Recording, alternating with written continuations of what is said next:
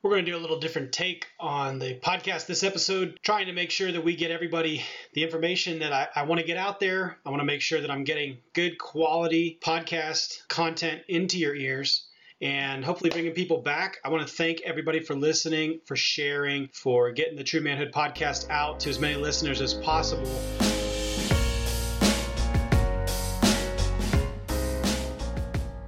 Hey everybody, this is Dave DiNuzzo, and you are listening to the True Manhood Podcast, real talk about authentic masculinity. True Manhood Podcast is a Catholic podcast brought to you by True Manhood Men's Ministry, where we work to fight the evils of pornography and the culture's ideas about manliness, while teaching virtue, striving to emulate Jesus. Blessed be Jesus Christ, true God and true man.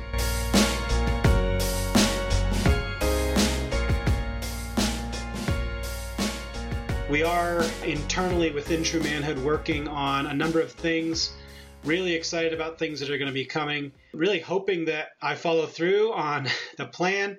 That's a lot of times very, very difficult with managing work and managing family life and managing True Manhood, which is just part-time, managing the speaking requests that come in, which I've been picking up and saying yes to some things and saying no to some things.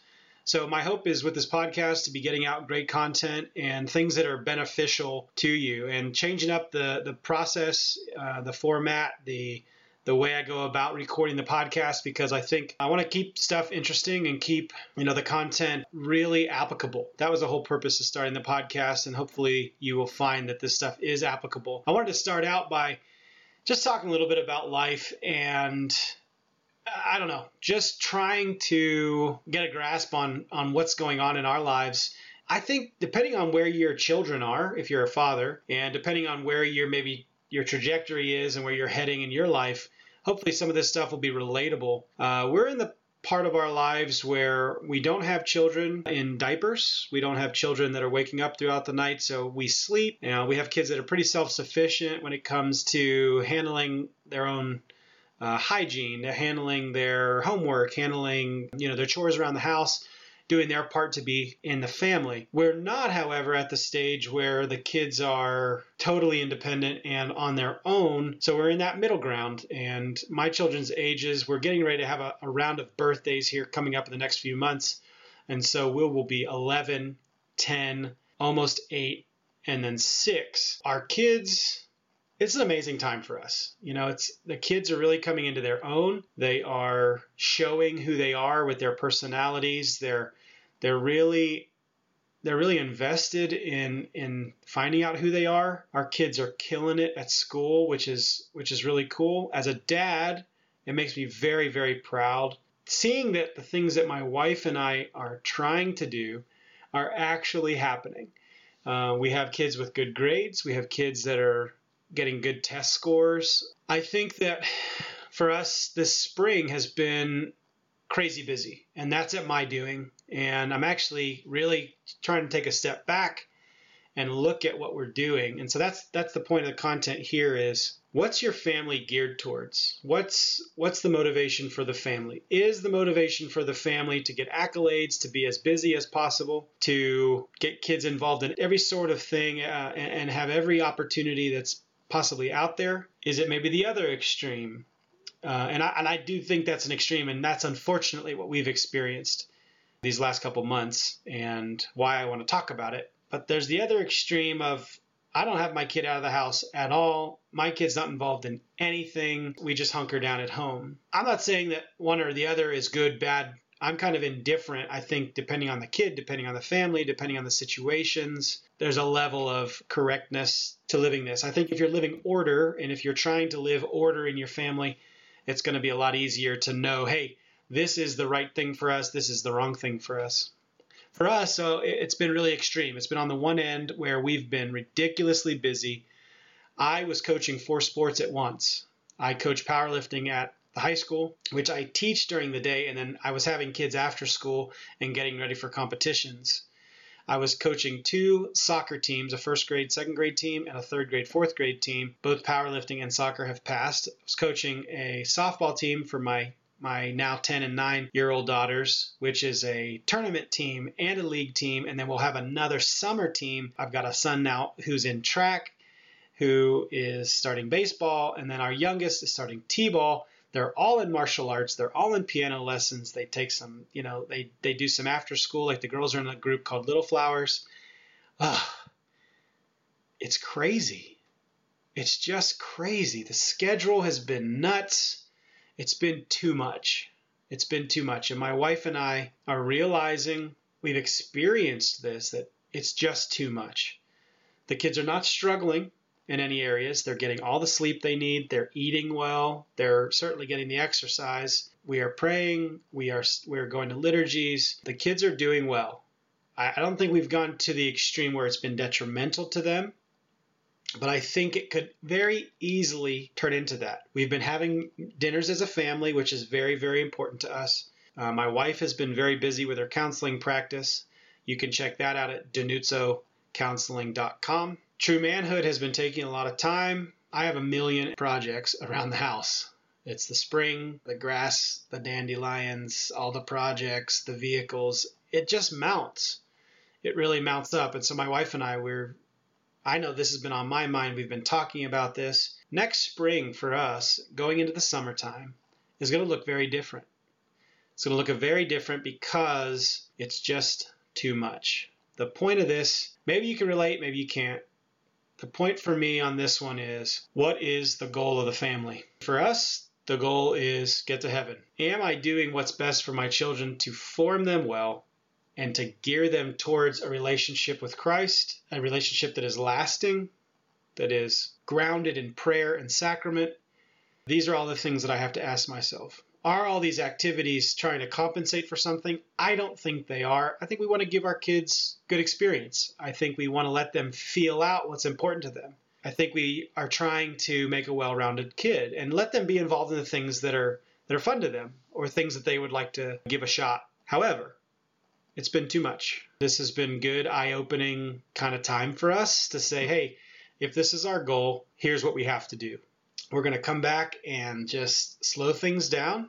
The summertime is going to be busy just with ball, playing softball and playing baseball, a little bit of traveling that we're going to do, and that's okay.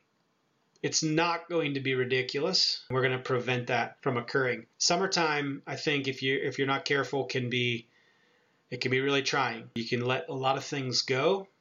You can get out of a routine. If you're stay at home with the kids during the summer and you don't have a plan going forward, I think you're gonna notice very quickly that everybody's on top of each other, or there's a lot of fighting between the siblings, or the parents are just at their wits' end. I think there's certainly a way to live order with that. If you have a plan, if you have a goal, figure out the best thing, and don't wait all summer to try to figure out, hey, this isn't working. Give yourself a small goal.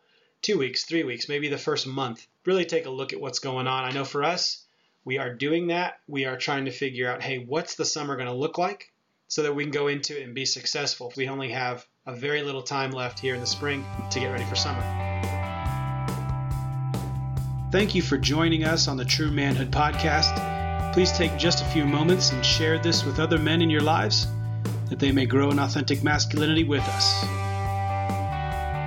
Let's shift gears now. I want to talk just a little bit about parenting at Mass. It kind of fits in, but I was recently at a Sunday liturgy, and I have, because of discerning the diaconate, most of the time I am serving as an MC on the altar, assisting the priest with the altar servers, just making sure that the Mass goes well and really being close to the altar to discern that. I'm going to do a whole episode on discernment, especially diaconate discernment for other guys who are maybe middle-aged or I'm not middle-aged yet, am I? Just men that are getting to that stage in their discernment.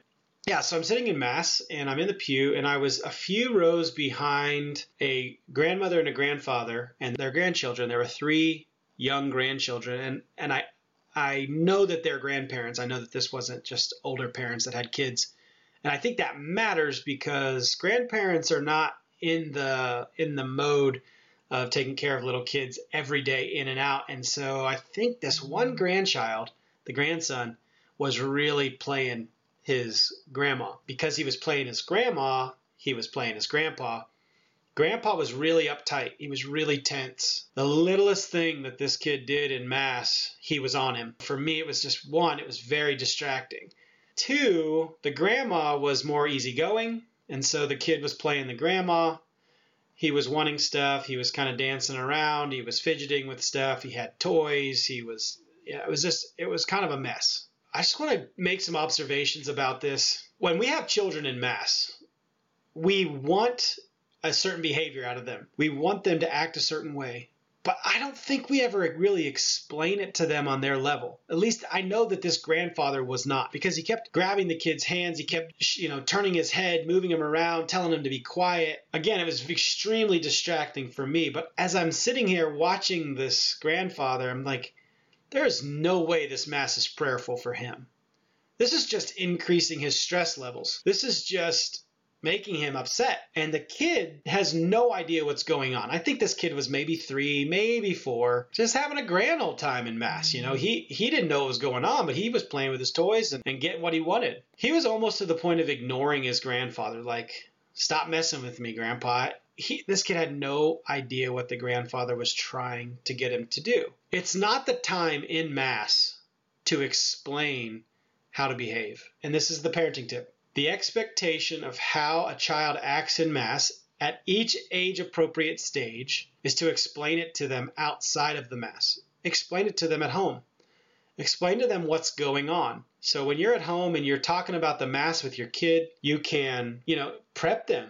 Break it down either into the liturgy of the Word and the liturgy of the Eucharist, or break it down by opening prayer, and then the readings, and then the prayers, and then communion, and then the blessing. I mean, however you want to break it down, depending on how old they are, kids can understand things if you give it to them sequentially, if you give it to them in little bits. You can use keywords, you can use kind of, or clues, and you can make Mass where they're interacting with the Mass. If the only time that a kid's in Mass is once a week, and all you're doing is you're on their case every other second, the kid's not going to enjoy Mass. He's not going to understand what's going on. But if you take the time outside of Mass, and there's a lot of books, there's a lot of guides, there's a lot of ways to help with this. If you spend the time with the kid outside of Mass, it's going to make the Mass experience much better than this grandfather with his grandson. It's going to make it beneficial for you, for the kid, and for those around you. So whether you're a parent or a grandparent or just somebody nannying or, whatever, aunt, uncle, whatever it is, that you have the child there in the Mass, you got to explain stuff to them outside of it. Okay, it can't be in Mass. That's not the time to instruct them. I think that's a really difficult parenting thing. As the man of the house, okay, as the father, you have to model this for your kids. If you want your kids to pay attention, you have to pay attention. If you want your kids to be prayerful, you have to be prayerful. If you want your kids to care about Mass, you have to care about Mass.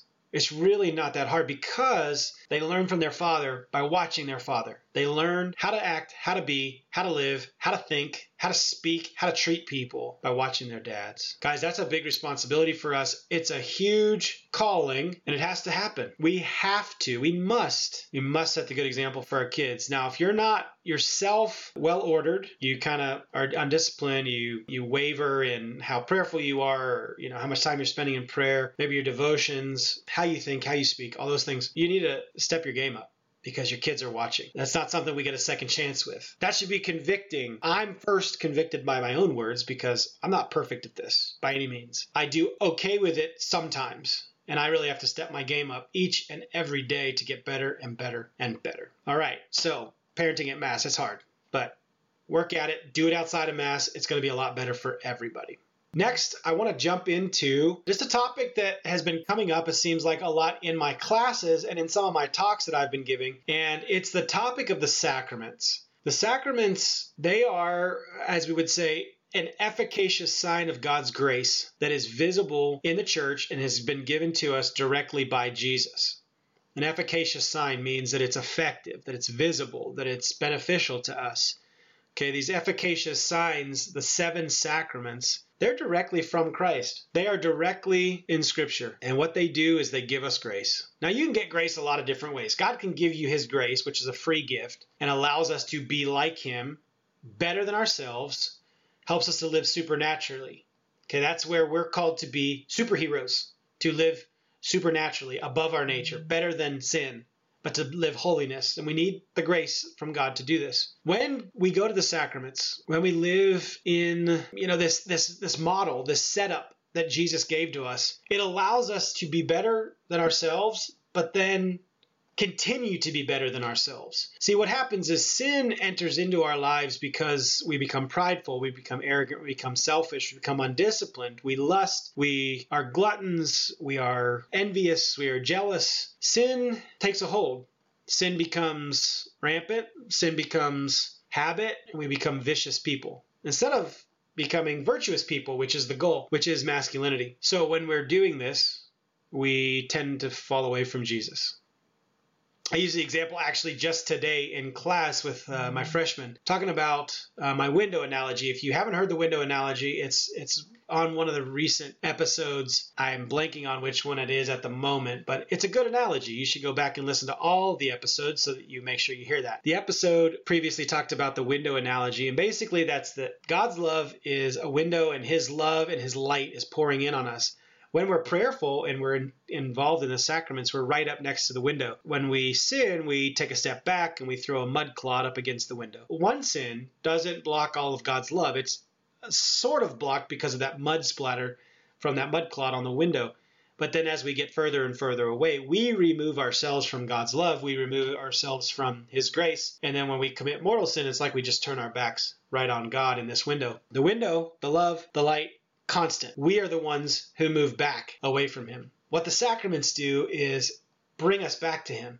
That's why regular reception of the Eucharist, regular confession, regularly living out fidelity to your marital vows, regularly remembering your baptism, living out the love through the Spirit that we receive in confirmation, and so forth. These things help us to live holy lives. If it's been a while since you've been to the sacrament of confession, get there. There's no reason to not be involved in a life of grace through confession. It's amazing to go to confession and receive forgiveness that way. That allows us to then receive the Eucharist in good grace. When we do this, we are really able to see new things happen in our lives where we stop choosing ourselves. Okay, we should be choosing God first in every case, in every instance. After God, we choose others. When you live a life of servitude, being a servant leader, it changes your life. It becomes habit to do good. It becomes habit to choose others and their preference and their ways and their desires and their wants. That changes us. That changes who we are. That allows us, like we were talking about living an ordered life and choosing what's best for the family. It helps to make it clear. It helps us when we are trying to lead the family, trying to do the right thing, be the man that we probably or hopefully are professing to be. The sacraments, they are such a gift. Jesus came here with a very specific purpose. When Jesus comes with a specific purpose, you know that when he leaves, he's not simply saying, all right, good luck, figure it out. No, he left a structure, which is the church. He left a structure, which is the church, because he is one with the church. The church is his spouse, his bride. He is the bridegroom. She is his wife. She is one with him. And the way we live in his life is to live out the life of the church, which is, you guessed it, the sacraments. We get the grace that we need. Because, if we try to do everything on our own, okay, that's the idea that the world sells. Tells men, make yourself. Be self-sufficient. Be self-made. Yeah, that's cool, maybe in your career. But when you think you got it all handled, when you got it all figured out, when you think that you don't need anybody, you certainly think you don't need God. You just make yourself into a god. Takes you right back to the garden. You're no better than Adam. He watched the ancient serpent just lure his wife into sin. Is that what you're doing? Are you just standing idly by, watching sin occur around you? I hope not. I want to talk a little bit about, as we end the podcast, just about being a protector in the home. Right now, in the Midwest, it's the spring and it is tornado season. It is thunderstorm season. We see lava going all over the place from the erupted volcano in Hawaii. We've seen wildfires. It's going to be hurricane season. All sorts of natural disasters, all sorts of things that are going on. As a protector, you need to have your house ready. You need to have not only a safe place to go, but you need to be ready to act. And I've been guilty of not being ready in the past, being able to not defend, not protect, not take care of my kids. And I want to encourage you that there's tons and tons of guides online. If you're in a hurricane place, what do you do? If you're in a tornado prone area, what do you do? Right? I don't know what you do with the volcano in Hawaii. I mean, that's nuts. But you got to think. You got to be ready for that kind of stuff no matter what comes. Give it some time, men. Give it some time. Think about, where can I put the things that I need, right? If we need some food, if we need blankets, if we need flashlights, if we need ways to have fire. If you lose power, how are you going to cook? Do you have a grill? Do you know how to start a fire? Do you have wood to start a fire? All those kinds of things. Those are things you don't want to wait till it's too late to learn those skills, too late to prepare. Probably want to have gasoline on hand so you can run a vehicle. You probably want things like weaponry. You want food. You want fresh water. And be prepared out there, guys. So this is your heads up. Something's coming eventually. Something's coming. Either you're going to be without power, you're going to be perhaps without sewer, perhaps with displaced to some extent. So don't wait until it's too late. Go ahead and get that stuff handled. All right, y'all, that's it for today. Thanks for listening. Please go on to social media and share this with your friends and family. Check out the other episodes that we've done. Come back and check out future episodes. I'm looking forward to it. If I can ever be of assistance at your parish, or if I can ever be assistance in a school or a conference, I would love to come and speak. Love to come and invigorate the men, hopefully get them fired up, ready to go. All right, everybody, thank you for checking us out. We'll see you on the next one. True Man Up. You've been listening to a Catholic podcast by True Manhood Men's Ministry. Please share our ministry with your friends and family. Find us on social media and visit us online at truemanhood.com. Thank you for joining us. We'll catch you on the next episode.